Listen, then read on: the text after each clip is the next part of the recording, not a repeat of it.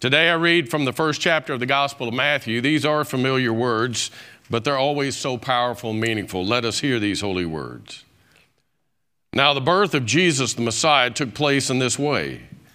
When his mother Mary had been engaged to Joseph, but before they lived together, she was found to be pregnant from the Holy Spirit. Her husband Joseph, being a righteous man and unwilling to expose her to public disgrace, planned to divorce her quietly. But just when he had resolved to do this, an angel of the Lord appeared to him in a dream and said, Joseph, son of David, do not be afraid to take Mary as your wife, for the child conceived in her is from the Holy Spirit. She will bear a son, and you are to name him Jesus, for he will save his people from their sins. All this took place to fulfill what had been spoken through the Lord, by the Lord through the prophet. Look, the virgin shall become pregnant and give birth to a son, and they shall name him Emmanuel, which means God is with us. When Joseph woke from the dream, he did as the angel of the Lord commanded him. He took her as his wife, but had no marital relations with her until she gave birth to a son. And he named him Jesus. This is the word of God for the people of God. Please be seated. I want to say how much I appreciate the privilege of being here. I'm not over here very often, but I am always grateful for the opportunity to worship with you all, and the music is always so good. So I want to say a word of appreciation to the band and our worship leaders. Brooke and Trenton do such a good job, and I'm grateful for the privilege during this Advent season to be with you all. It really is a special and holy time, and they do such a beautiful job of decorating this space as well. I think it is very well done, and it enhances the worship experience all the more. So thank you to everybody who's had a role in that. Let's pray. Oh Lord, in the silence of this moment, prepare our hearts and our minds to hear your word for us this day, and work your will in our lives.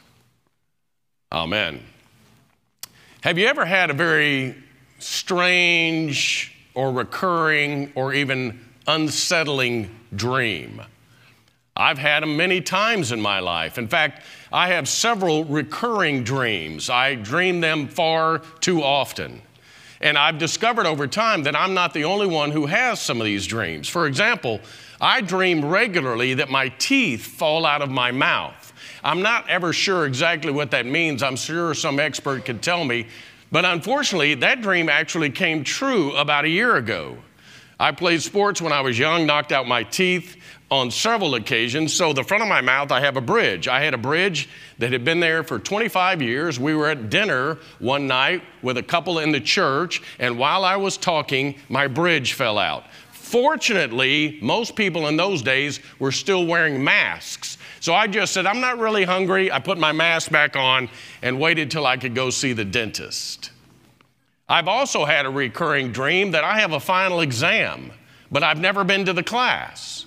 And so I have a class that I've never attended with a final exam that's going to cause me either to graduate or not graduate. I've dreamed that way too often. Even in all these years after I've been out of school, I still have that dream.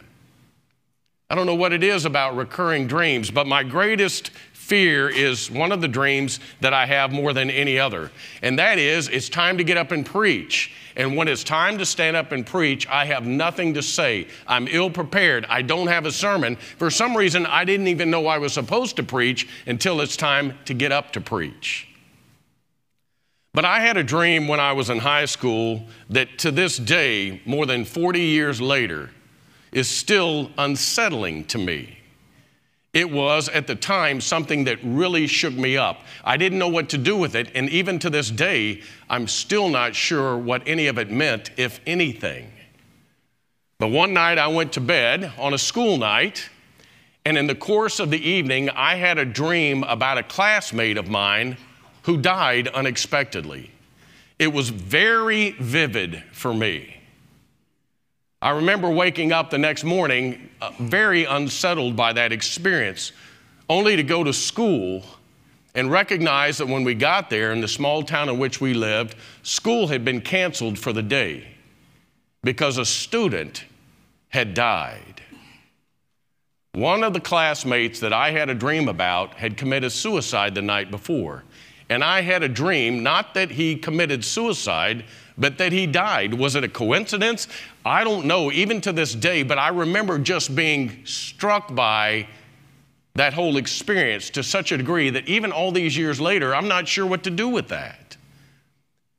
Dreams can be unsettling, unnerving, but dreams can also give us direction and hope and guidance. And I am certain that God comes to us sometimes in our dreams, not all of our dreams, because if we told everybody about all of our dreams, they may put us in a rubber room. Have you ever had just a really weird dream and you don't even want anybody to know about it? I mean, we've all done that before. But I do think there are occasions in life when God chooses, for whatever reason, to speak to us in a dream. Maybe it's because all other distractions are out of the way and we're solely focused on the moment in which we're having that dream. Joseph, Scripture tells us, was a righteous man. That means faithful, committed, loving. And he receives the most devastating news of his life. The one to whom he is engaged, the one he loves so much, is with child, and he knows he is not the father. He has never been intimate with her. How can this be? Well, clearly, it's obvious. So he decides what he is going to do, as the Scripture says, is divorce her quietly. In that culture and that day and time, if one was engaged, it was binding. It was the equivalent of marriage as far as a contractual obligation, if you will, and a certificate of divorce was required even for a broken engagement. And so Joseph decides the best thing he can do is to quietly leave the one that he loves so much, when by law he had a right to expose her and to have her stoned because she is carrying a child from someone else. But because of his love for her and because he doesn't want to bring any shame on her, he decides to divorce her quietly. But then he has a dream. And in his dream, an angel of the Lord comes to him and says, "Don't worry. The woman to whom you are engaged, she has a child in her womb by God. And you are to name this child Jesus. And you are to be the one to nurture him. And you need to know that this is all prophetic. This is all planned. This has been prepared long ago. With the prophet Isaiah saying there is one who will be born into the world, we are to call Emmanuel, which means God with us, the Christ, the anointed one, God in flesh." And Joseph awakes from his dream and does what he is supposed to do. Henry David Thoreau says the greatest moment in life is to live dreams awake. Now, what he meant by that was dreams that come true, dreams that are realized, have such a power over us that they give us life. And Joseph's life in the moment would suddenly and dramatically change forever. It is nothing that he could have ever possibly anticipated, but it's not going to be the same for him anymore. He uses no excuses. He could have easily said, "Listen, I didn't sign on for this. This is not what I anticipated. I thought I was marrying a young woman. I thought we were going to rear a family together. I thought I was going to be the biological father." But he doesn't do any of that. He doesn't say, "I don't want any part of this." On the contrary, he fully accepts the responsibility given to him to be the earthly father of the one who is God in flesh on the face of the earth. This dream altered his life forever. He went from being devastated hearing the news about the one to whom he is engaged to this extraordinary, overwhelming, life-changing responsibility that he fully accepted, all because God's word came to him in a dream. It's not the last dream that we'll see that Joseph has in the Gospel of Matthew regarding Jesus. He obviously has this dream that the woman to whom he is engaged is carrying in her womb God in flesh. But after Jesus is born into the world, Joseph has another dream. And he is to take Mary and Jesus, and they are to flee to Egypt because Herod is out to get this newborn and put him to death. So in a dream, he's given instruction, and he follows the instruction, and they flee to Egypt. And they remain in Egypt for some period of time until Herod dies, and then Joseph has another dream to bring the family back to Israel, only to have another dream to say, never mind, he is going to go to Nazareth and Galilee, and that's where you are to rear this child. Joseph has one dream after another, and in each of these dreams, clearly hearing the message of God, he responds accordingly. Dreams are an extraordinary thing for us. And what Joseph does is take on the responsibility that was given to him. Now, you got to remember, in that culture, in that day and time, men were the ones who were the breadwinners. They were the protectors. They were the providers. They did all of that. Mary would have been dependent on him, as Jesus would have been as well. And Joseph playing out his part, if you will, as the man of the house. And he does it exceptionally well. He is that calming presence in the midst of all this uncertainty. Where is Jesus going to be born? And after he's born, where are we going to go? Somebody's out to kill him. All the uncertainty, Joseph is the calming presence as the father, the provider of the family. I know growing up many times, my own father was a calming presence in my life. When I was struggling with my call to ministry, I remember calling my father, who came out to see me when I was in school. And I just said, how can this be? I don't feel this sense of calling at any other point in time in life. And suddenly I feel this calling to preach. I don't like to stand up in front of people. This just can't be happening to me. And he was this calming presence, this rational presence for me in the midst of what was for me in the moment a very uncertain time, a very chaotic time in my life. I remember when I had my first seminary paper due. We had very little theological training at that point. I'd only been in class less than a week, and they asked us to write our theology. So I wrote what I thought was my theology, and I didn't get a very good grade when I got my paper back. And I called my dad right away, and I said, man, I made a mistake. I don't need to be here. This is ridiculous. I didn't do well on this first paper. And he said, hey, calm down. They're asking you to write your theology today. What they're going to do is nurture you and shape you and encourage you to teach you to really talk about what you believe. And I bet it changes by the end of the semester. Just calm down. It's going to be okay. He was right. I remember the very first time I ever had to do a funeral. I was 23 years old. A woman by the name of Marcolita Pryor died. I was the youth director in this church. I didn't know Marcolita. She was in her 90s. I had just gone to be the youth director in this church. It was my first job. I didn't know anything, and the senior pastor was in New Mexico. And he called me and said, I'm not coming back from vacation. You have to do the funeral. I said, man, I don't know how to do a funeral. Well, figure it out. So guess what I did? Called my dad. Dad, what do I do? I don't know how to do any of this.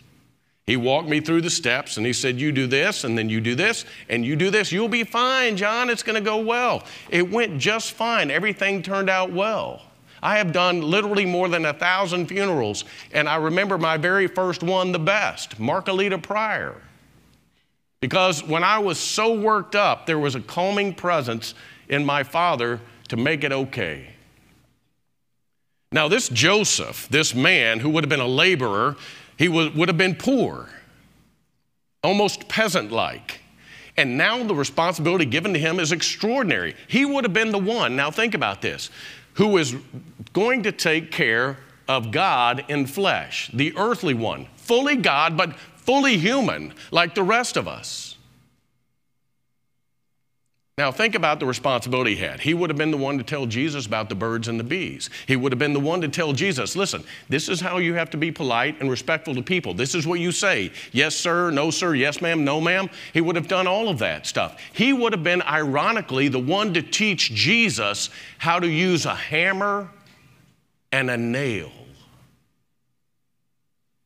That was his responsibility, and he follows through, all because he received God's word in a dream. What would the world have been like had Joseph backed out of the responsibility or said, I just had too much Mexican food last night. You're not going to believe the dream I had. It was just bizarre, and left it at that. But he knew that somehow God was speaking to him in that moment, and it forever altered all of human history. as a result.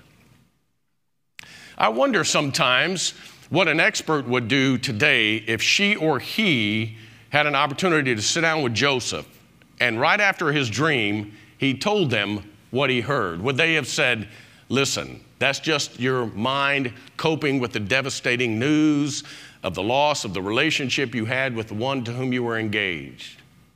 Would they have even thought that maybe God was in the midst of all that? Joseph of the Old Testament was one who could interpret dreams. And because he could interpret dreams so well, he found himself in a great position of authority and power. The Joseph of the New Testament, the husband of Mary, was one who was a receiver of dreams, a recipient of dreams that would change human history as a result. I am convinced, I know with certainty, that God will speak to us in a dream. Over my years in ministry, on countless occasions, particularly after a loved one has died, someone will say to me, I know you're going to think I'm crazy, but the one that I love so much has died. I had a dream about her or him last night, and I feel such a sense of comfort now because of that dream. I think that's God. I've had people say to me, listen, I'm giving up my career and I'm going to go follow my dream because I had a dream. And their life is altered as a result of that. I've had people talk about their dreams in a variety of ways over the course of my ministry, and I think in my own life, I've had dreams that somehow were more than just a vivid part of my brain working overtime in the night. That it is God speaking to me in some way, and I am convinced God is doing that for you. Not every dream that we have is a message from God. But I am convinced that if God wants to speak to us, one of the primary ways in which God chooses to do that is in the silence of the moment in a dream. Life is chaotic. When the resurrected Christ comes to us, sometimes we're so busy going on with life, we miss him. But when we are still and in that state of unconsciousness, somehow there is a level of consciousness that is so sensitive to the sacred that that's when God takes the moment to speak to us and say something to us. It happens all the time. Could Joseph have ever imagined in his wildest dreams what would happen as a result of being engaged to the one he loved so much? Now think about it. When Joseph awakes from the dream, they eventually find themselves in Bethlehem, a backwater, out of the way, little bitty tiny village where the Savior of the world, God in flesh, has to be born in a cattle stall. Would Joseph have ever imagined that that's what would take place when he said yes to that dream? And then shortly after that, Joseph has this dream. Get out of here quickly. Herod is so threatened by a newborn, dependent, helpless baby that he wants that child dead. You got to take your child, your earthly son, and your wife, and you got to get out of the country as quickly as you can. Would Joseph have ever imagined that that would be part of the responsibility of saying yes to the dream? And then finally, after Herod dies, they're going to go back to Israel. But then all of a sudden, they realize it's Herod's son that is now ascended to the position of authority, and he is going to seek out this tiny child and put him to death. So they can't go there. They end up in Nazareth of Galilee. They're all over the place. Joseph's life was literally turned upside down, all because he heard God's word in a dream.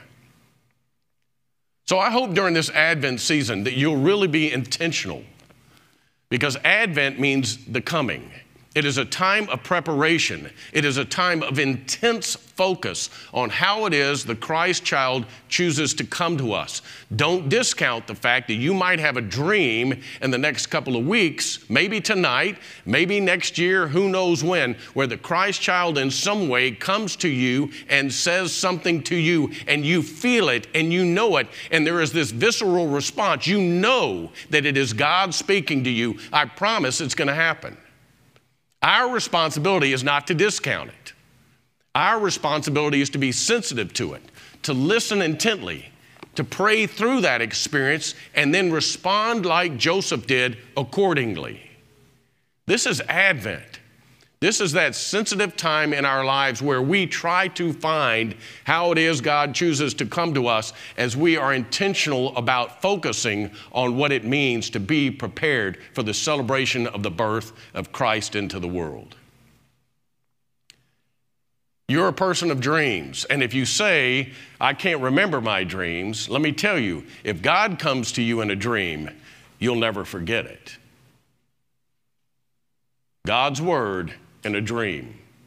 It can shape us, it can recreate us, and it certainly will direct us. Hallelujah. Amen.